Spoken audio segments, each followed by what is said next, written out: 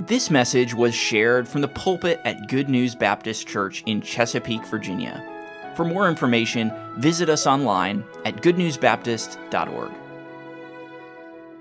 This morning, as we begin the conference, really, we've talked about this theme. You've talked about it here, declaring His glory among the heathen.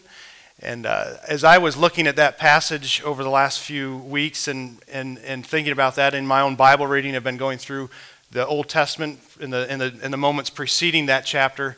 It is really amazing to stop and look at all that God has done. We talk about declaring His glory. When you look at who God is and what He has done, and you look at His story in the Old Testament of what He did among His people, His covenant nation, that He raised them up, He called them, and He raised them up to be a light to the nations. And you look at all that He did, and in that particular story, where the Ark of the Covenant was finally brought back, the Ark of the Testimony. It was a place where Israel met with their God in person, where the Ten Commandments were kept there, and that testimony of deliverance and of God's protection and provision kept inside that Ark. And as they were many times not really rightly related to it, you saw how they tried to use it in different ways, and they were judged for that. But in that particular chapter, where it has been brought back into their midst, David has brought it back in Jerusalem, and he composes this psalm of praise. The outflow of what God was doing has always been from the beginning that His people know Him, that they be able to walk in His presence, have fellowship with Him, and then to declare that to the nations of this world.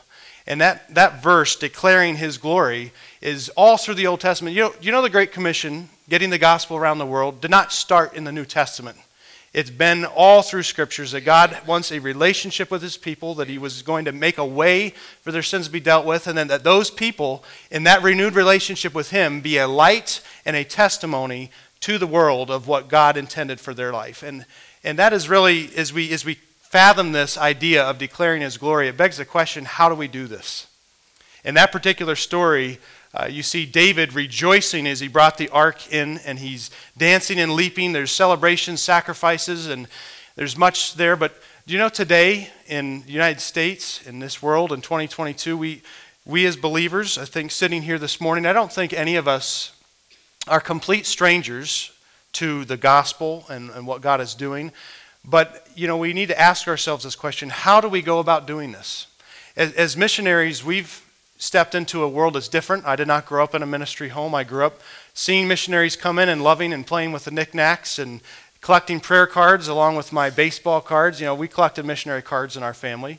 And I saw that, and we agreed with it, and we would pray for them. We'd have them in our home, and it was exciting. It was neat. We'd read the different missionary biographies. But as God has been working in my family's heart and calling us into this full-time role, no longer doing my trade and being involved, but to leaving that and going into full-time mission work, it's been, Lord, how do we do this? And, it's been encouraging just to realize that it's the same way that you do everything else. It's by looking to the Lord Jesus Christ. It's by looking to the Word of God and letting God direct your steps in those things. And this morning, I want to share with you a principle that is kind of it also is a way of introducing the ministry in Cameroon, but also just to remind us of a principle that I believe is foundational into the how we do what God has called us to do when it comes to declaring His glory. You can turn to Mark chapter 5 in your Bible this morning.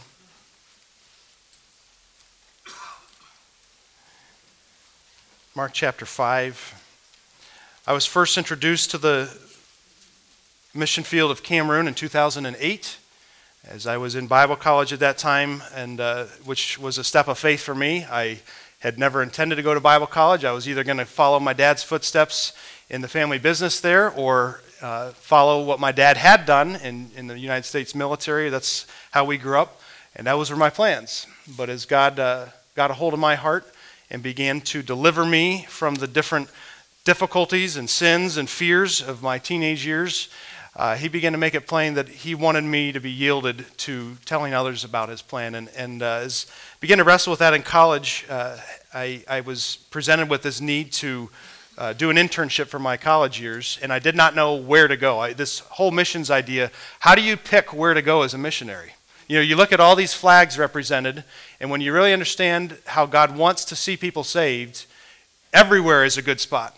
And I think once you get the heart of missions, the difficult thing is where, because everywhere is a mission field, and everywhere is a great place to go. And God began to just direct our paths, and I'll give some of that testimony maybe more at a later time, but God connected me with Cameroon in 2008, got to go over there for 4 months and really understand what God was doing there and working with a veteran missionary. But at that point in time, I was not looking into full-time missions. I was burdened and wanted to just do whatever God wanted me to do. God led us through different ways and means over the years.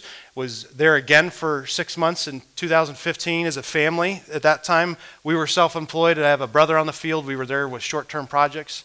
But I was introduced at that time to this principle in Mark chapter 5 that we're going to talk about, which I'm going to say, for just simplicity's sake, let's use this phrase, telling your story.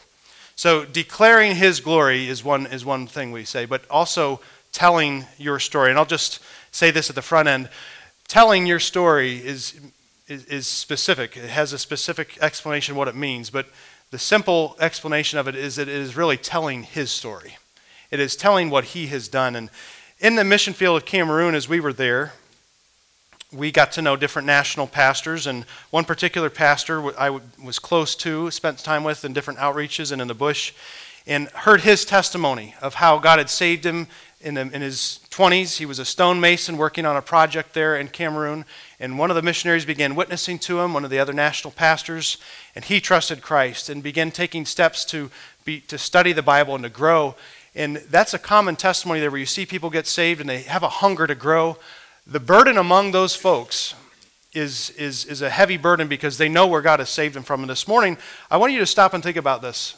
If you're sitting here this morning, maybe you've been saved a week, maybe you've been saved 50 years. Do you remember what it was like the first time you heard the gospel? How that Christ died for your sins. How God left heaven, took on earthly form, died in the flesh for your sins. And that he was buried, that he rose again. And that if you'd believe on him, if you'd trust him for forgiveness of your sins, you not only have your sins forgiven, but a home in heaven and a relationship with him. And it's an amazing story if you've never heard it before. That Jesus Christ died for every single one of your sins. That biggest problem you have, which is not economic, educational, even a physical health, it's that sin problem. That Jesus Christ died and his blood washes away those sins. And as you get around new believers and they've heard that story for the first time, the burden on their hearts is, I have friends and family that need to understand this too. And we need to get this to them. And a burden in Cameroon, the current burden, and there's been many challenges over the years in that mission field, but God has been doing a work. I think some of the conflicts there are because the devil hates what God has been doing there. But on the English side of the country specifically, God has really been doing a work of seeing the gospel spread. But the burden in that country among this first generation of national pastors and evangelists that God has raised up and established there is that the gospel needs to go to every creature in Cameroon. Everybody in Cameroon needs to hear the gospel. Where do they get that idea from? I think we're so used to what God has done in our life that we forget that we are actually commissioned to get the gospel to every person on this earth in this generation. God wants everyone alive today to hear the gospel. The second part of that burden is that every village needs to have a local New Testament church established. And the third part of that is that there needs to be a pastor in every one of those churches. And all of that burden there, when you stop and actually apply it to a whole country, that is God's will for the country of Cameroon. That is God's will for every country, that everybody hear the gospel, that there be a local New Testament congregation of believers gathering to grow in their obedience and in the likeness of Christ, and that there be established churches in those places.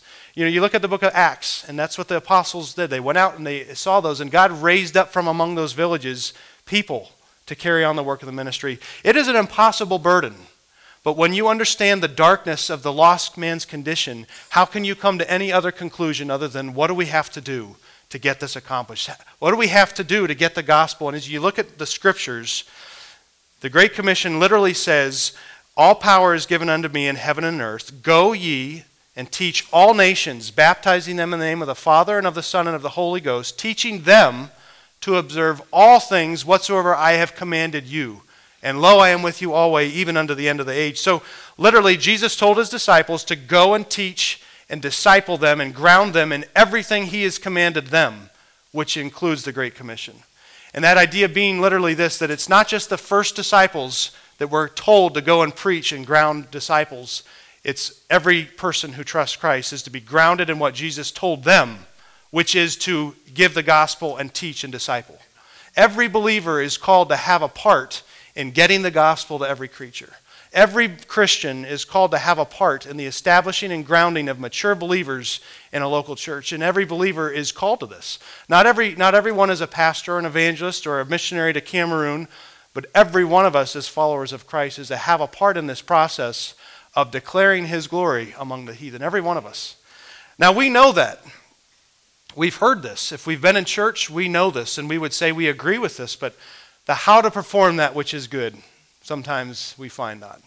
And I remember that time in 2015, this particular chapter made a big difference in my life, and we were over there seeking God's will, but also just involved in some specific projects, praying. We didn't know if God wanted us to go there full time. We were praying about that, and about partway through, we came to the conclusion that we weren't supposed to come back full time, which, how does that work? You go to the mission field and decide you're not supposed to come back. And it was really confusing to me. I was wrestling with that. Our church in Illinois didn't even have a pastor at the time, and I was wrestling through this. And my brother in Cameroon, Pastor Ernest, said, Brother Chris, maybe God brought you here to learn some of these principles so you could go back to your own village and teach them there. Maybe God taught you what you needed to be here. And he was fulfilling that missionary burden of establishing and grounding others for the sake of the gospel going all over. And he had as much of a heart for my village as a foreign missionary would have for the villages that they're going to. And it was amazing to me to see that. So let's look at this principle specifically. What are we talking about here? Mark chapter 5. I hope this story is familiar to you. I learned this probably the first time from a set of Betty Lucan's flannel graph. How many of you know what that is? Yeah. Probably you've seen this story, and all I remember is the crazy man. You know, in the flannel graph, he was probably a little more modest than he is in this story. But this maniac of the Gadarenes. Let's begin reading in verse number 1 of chapter 5. And they came over to the other side of the sea, into the country of the Gadarenes. And when he, that's Jesus, was come out of the ship, immediately there met him out of the tombs a man with an unclean spirit, who had his dwelling among the tombs, and no man could bind him, no, not with chains, because he had been often bound with fetters and chains, and the chains had been plucked asunder by him, and the fetters broken in pieces, neither could any man tame him. And always, night and day, he was in the mountains and in the tombs, crying and cutting himself with stones. But when he saw Jesus afar off, he ran and worshipped him. We'll continue reading in a moment here, but I want you to consider this man here and his condition. Here's a man who I think has his own just specific story of what God did here, but I also think this is representative of our world around us today. We see a man here who could not be stopped by those around him and could not be helped by those around him. It said he had often been bound with fetters and chains, and later on we see that Jesus tells him to go to his friends. He had acquaintances, people who had known him in his former life. But you look at his condition here, and it is a situation that is utterly hopeless in the sight of men. Nobody could help this man, and nobody could stop him. I think you look at the world around you and you see this condition all over this world. Situations when you really stop and consider it, the entrenched false religion, that addiction that has destroyed a life. And you see people's situations and we sometimes just feel like there is nothing I can do. This person is so lost. They are so blinded in their sin or in their false religion or in their contentment with the pleasures of this life. There is nothing that I can do. And I think really God gives us this story for a reason. We see a man that without God's intervention, there is absolutely nothing anybody could do for this man. But you see verse number 6, but when he saw Jesus afar off, he ran and worshipped him. Folks, when Jesus enters into any situation, that is a different situation than it was before. It is completely different when Jesus Christ steps in than when Jesus is not there. And there are hopeless situations that all of us are aware of, whether it be mission fields or lost loved ones or neighbors or coworkers who are blinded and seemingly closed and hardened. And I want to tell you this morning that there is not a situation in our world today that Jesus Christ doesn't have the ability to completely change. Look at this man's situation. Verse number 7, and he cried with a loud voice and said, what have I to do with thee, Jesus, thou Son of the Most High God? I adjure thee by God that thou torment me not. For Jesus said unto him, come out of the man, thou unclean spirit. And he asked him, what is thy name? And he answered, saying, my name is Legion, for we are many. This is a sort of confusing chapter as you read he, and for he said, and what is your name? And that's kind of the battlefield that we're in right now. What is even going on? Who are we dealing with? This man's name said his name was Legion, for we are many. Literally oppressed and afflicted by many demons. What a complicated, confused, and sad, beyond hope situation here. Those demons, though, even acknowledged who Jesus was. They acknowledged him. Jesus here is begged by them not to torment us. Verse number 11, now there was nigh unto the mountains a great herd of swine feeding, and all the devils besought him, saying, send us into the swine, that we may enter into them. And forthwith Jesus gave them leave. I want you to think about that phrase. Forthwith Jesus gave them leave. Here we have a difficult situation. A man that nobody could help, literally oppressed with a legion of devils. And I want you to see when Jesus enters into this passage here, and I want you to think of whatever complicated scene you're dealing with, is there a tug of war that commences here? Does Jesus have to wrestle with this man to get these demons to do what he tells them to do? It says, forthwith Jesus gave them leave. Jesus had authority in this situation to deal with the demonic influence in that man's life, and he simply gave them permission to enter a new home, which were pigs. Does this strike you as an imbalanced situation here? It ought to. Jesus Christ is not the same as demonic powers. He is far above all principalities and powers. It is not a wrestling match or a tug of war between this man's sin and Jesus Christ, between this man's oppression and Jesus Christ. And I think the illustration that we see next here is fitting here. This is Jesus with all power and authority stepping into the scene. And Jesus gave them leave in verse 13 there. And the unclean spirits went out and entered into the swine, and the herd ran violently down a steep place into the sea. They were about 2,000 and were choked in the sea. And they that fed the swine fled and told it in the city and in the country. And they went out to see what it was that was done. And they come to Jesus and see him that was possessed with the devil and had the legion sitting and clothed and in his right mind. And they were afraid. This is a startling situation that happened here. And for me as a young man growing up in the Midwest, it's sad, but this is the case. I was sometimes more struck by the fact that 2,000 pigs just died here. There's a lot of money that just got wasted. As opposed to a man sitting there clothed and in his right mind that had been totally afflicted. I think sometimes we miss the point here.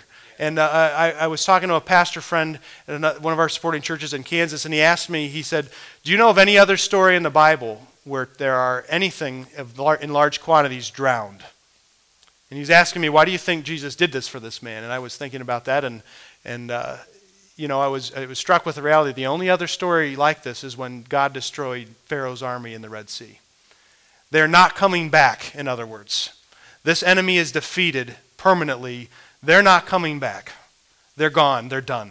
This man was delivered, was freed from his problem there with those devils. It was a permanent deliverance. And this man is sitting there clothed and in his right mind. Where are we going with this? Look at what Jesus says to him here. And just as we think about this man's story, it's interesting to note that Jesus was not immediately praised for this. Those that saw it were not immediately fans of his. And verse 17, they begin to pray him to depart out of their coasts. And when he was come into the ship, he that had been possessed with the devil prayed him that he might be with him. So here we see this man that had been delivered. It causes quite the commotion in the area. And this man's response is that he wants to stay with Jesus. I think a very normal response. There have been trials and challenges in my own life, and there are days that I wish, I am so thankful for the indwelling reality of the presence of the Spirit of God in my life, that he never leaves us. There are days, though, where you go through trials. I've wished the Lord would just set up a personal office where I could go. And when you're tired, when you're discouraged, you just want to be with him. And I thank the Lord for the reality that he did. He made us his temple, and he's with us. And we can meet with him anywhere and anytime. I thank the Lord for that reality. And this man's response was the same. He just wanted to be with Jesus, wanted to stay with him. Look at what Jesus says to him, though. Verse 19, howbeit Jesus suffered him not, but saith unto him, Go home to thy friends, and tell them how great things the Lord hath done for thee, and hath had compassion on thee. And he departed and began to publish in Decapolis how great things Jesus had done for him, and all men did marvel. Now we took that time to set this up. The actual message this morning is brief. This is the context of that message. But it is this idea of telling your story. Jesus delivered this man and then immediately commissioned him to go and tell his friends what Jesus Christ had done for him. I think sometimes we feel that we need to pass a 2-month discipleship course before God is able to use us in any way, shape, or form. And I'm not against discipleship, I am for it. And I'm not saying that a pastor in a church doesn't need to be trained and studied, and I'm not saying we don't work with people, but I am saying this, that one of the principles for getting the gospel to everybody is to give every person that trusts Christ this vision of how God wants to use them immediately to see their friends and family reach with the gospel of Jesus Christ. Because after all, this man was going out and not waxing eloquent all this truth that he knew from the Bible. He was going out and telling what had happened to him. And God used what God had done in his life to arrest others' attention and to draw them to Jesus Christ. It wasn't this man's eloquence, it wasn't his intellect, it was what Jesus had done for him. And I think it's wise to handle the Scripture well and to know what the Word of God says and teaches. But we also need to let the Word of God speak here when it says, we see in this story, a man immediately sent to tell others what Jesus Christ had done for him. Now, your story may not be as dramatic as this man's, but my point this morning is to encourage you, to remind you of what Jesus Christ has done for you, and to remind you of who Jesus Christ is himself, and to remind you of what Jesus Christ has commanded this morning, so that you might be encouraged to continue doing what you've already been doing, or to begin doing what God has commanded you to do, and also so that you may understand how God intends to get the gospel to every part of Cameroon or the state of Virginia or whatever mission field God has called you to. This morning I want us to simply see 3 simple truths when it comes to telling your story, to remind us of how to actually do this. Because I don't think this morning any of us would argue the fact that we're supposed to get the gospel. There are those that invent theologies that excuse them from this. But if you let the Word of God say what it says, every believer is responsible to give the gospel and to have a part in discipling and bringing others into the fullness of God's will for their life. How do we do this? As we look at our story, maybe your story isn't dramatic. Maybe you, like me, were led to the Lord as a 5-year-old child. Heard the gospel. For me, I heard the gospel as a young man, and I'll give a little more of why that's a big deal. But the reality is I heard the gospel because my parents made the choice to be in church that morning. And every time the doors were open, and as a military man, my dad made the decision not to live on base, but to locate his family near a gospel-preaching, Bible-centered church so that his children could hear the gospel. And he drove 45 minutes to base instead of the 5 minutes because he wanted us under the sound of the preaching of the Word of God. He didn't know what all to do as a father and as a husband. He was growing in all those things, but I thank God that I heard the gospel early and often, so that when I trusted Christ, it was a testimony of God's goodness. I used to think I don't have a story. I got saved when I was 5, but there's a lot to the story. This morning, though, when it comes to telling your story, how do we keep focused, keep from being discouraged or distracted from this? And I would say there are three simple realities. Number 1, we need to consider Christ. Hebrews chapter 12, verse number 3 says, For consider him that endured such contradiction of sinners against himself, lest ye be wearied and faint in your minds. And as we see in this passage here, this story shifts in verse number 6 when that maniac saw Jesus afar off and ran and worshiped him. I say that you need to consider Christ for who he is. You say this morning that you know Jesus, that you believe Jesus, but when it comes to sharing your own testimony here or telling your story and the fear and the distraction and the complications, you need to see Jesus Christ as he is, as God with all authority who died for you, who's with you. Not just, yeah, I'm a Christian, I believe in Jesus, but do you recognize him for who he is?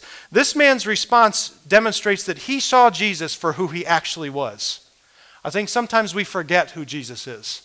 We forget that he's our enabler, our helper, our Lord, our Savior, our Redeemer, and we forget all of these wonderful truths about the Lord Jesus Christ, we get all wrapped up about, I can't go soul winning. I can't give a tract out. I can't tell my lost loved one about the Lord.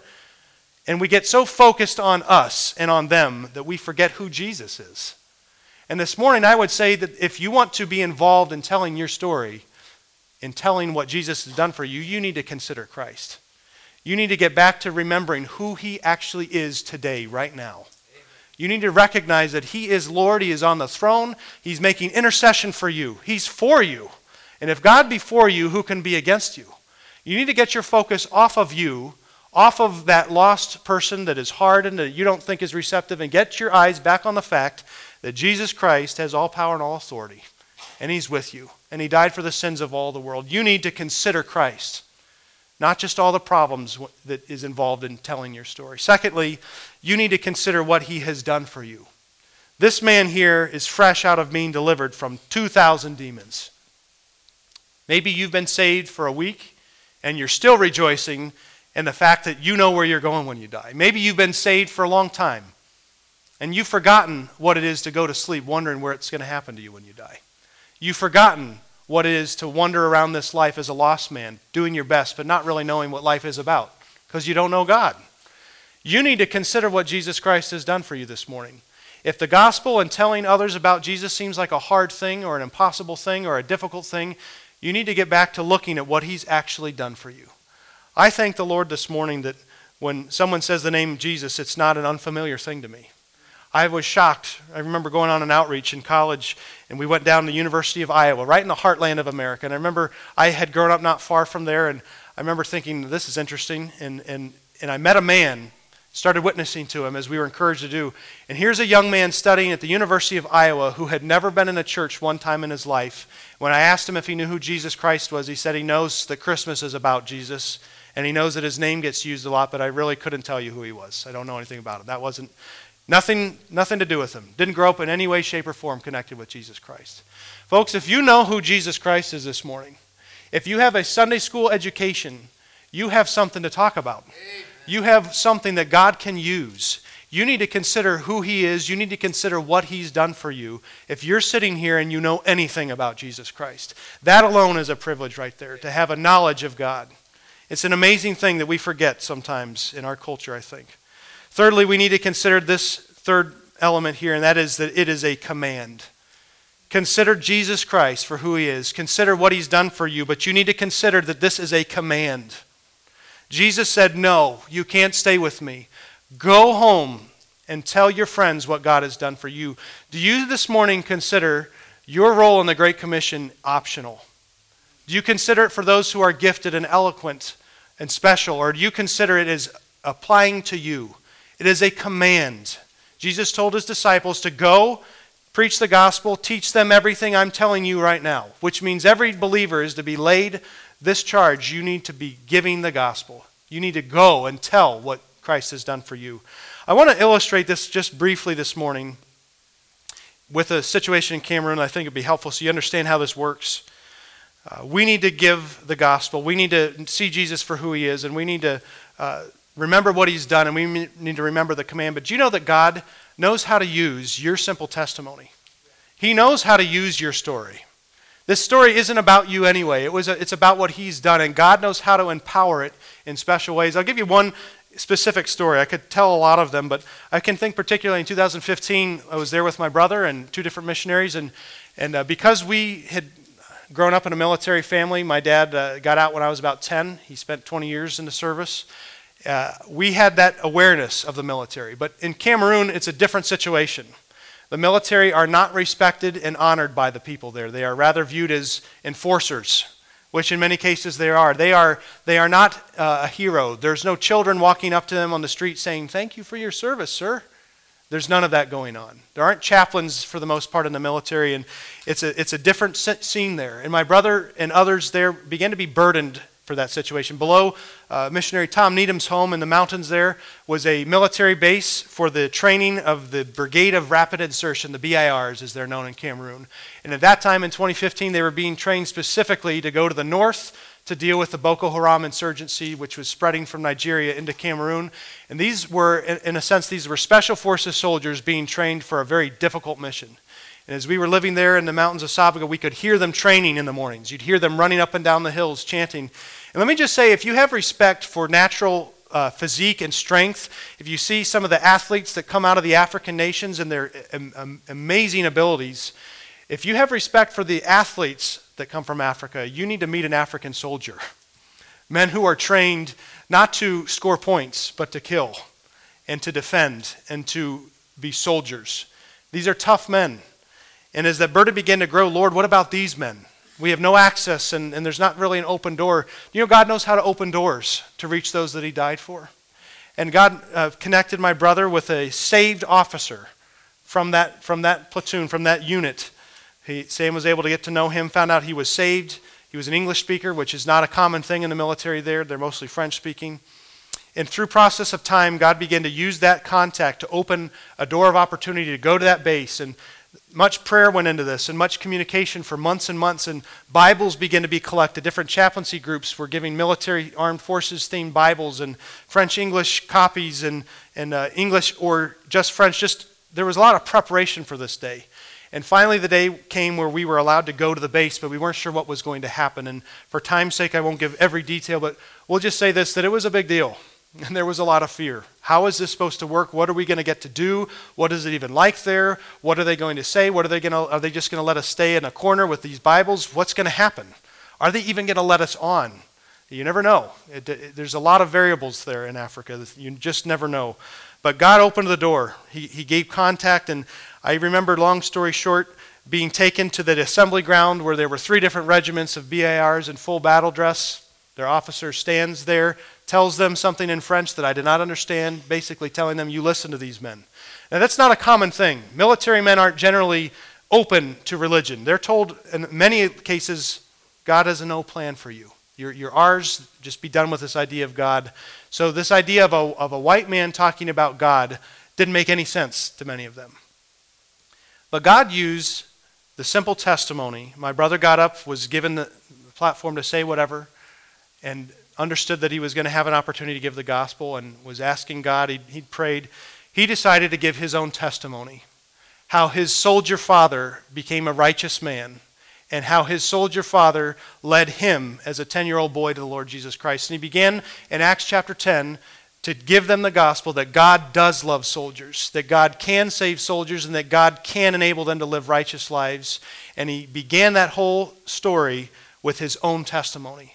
And I watched God take a simple testimony of a soldier leading his 10-year-old boy to the Lord to arrest the attention of those soldiers and to open up their hearts and minds to the gospel. And it wasn't this amazing story of how this complicated story of salvation, even like this man in this story. But it was a simple story of how God used a soldier to lead his son to the Lord Jesus Christ. And God used that story of what he had done to open those hearts and minds. And at the end of that time, every single piece of scripture we brought with us was taken. There was no shame. Amen. They all took them. You know, many of those men are most likely in eternity now. The fighting that has gone on in the country the last 7 years since then, many of those men are probably in eternity. Do you know they all heard the gospel, though? They had access to the Word of God, and that's what God wants to do if we'll let him. If we'll look for God to use us and get our focus off of our inabilities, or get our focus off of the hardness of the situation. This morning I would simply ask you, when is the last time you told your story? And I would ask you this week, ask God to show you how to obey this and do it this week. Consider who Jesus Christ is. He knows how to help you with this week. Consider what he's done. How can you not tell somebody what it is to be forgiven of sin? Consider that it is a command. You have a choice in this, but it is a command. And I think if you understand this principle, you understand this is how the gospel gets from one village to another village to another village to another village. Because as you see people saved and you equip them and you train them in the Word of God, you give them this principle, and they want to go tell what God has done for them. You want to be bored in the Christian life, don't tell anybody about the Lord. But if you want to see God do amazing things, get involved in telling others what Jesus Christ has done with you, and you'll see God take weak people and use them to tell about an amazing God. This morning, I'm looking forward to what God's going to do with this missions conference. We're greatly encouraged already to be here, but I'm also looking forward to the greatest opportunity we have this week, which is me and you finding somebody this week that we can tell about the Lord Jesus Christ. Because as important as this meeting is, what's more important is somebody who has never heard this or never understood the gospel. There's people represented in this room who have never heard and need to hear. I can't tell them all, but I think if all of us will be yielded to what the Word of God says here, even more exciting. And I love missions conferences, Pastor. It thrills me. But there's nothing like seeing somebody who's never heard the gospel hear it. It's an amazing thing. And God wants to do that all over this area this week. And I'm looking forward to what God will do as we all obey Him in these things. Consider telling your story this week is my request. Consider doing what Jesus Christ has told you to do, because He is who He is and He's done what He's done. Consider obeying Him, and you'll get to really partake in the greatest joy of being a missionary, which is simply telling others about Jesus Christ. Thank you for listening. If you have questions about your relationship with God, or you would like to know more about the ministry of Good News Baptist Church, you can visit us online at goodnewsbaptist.org or call us at 757-488-3241. We trust your heart was challenged as you listened, and we want to encourage you to share this message with others. May the truth of God's Word be your guide as you strive to follow Christ and make Him known to others.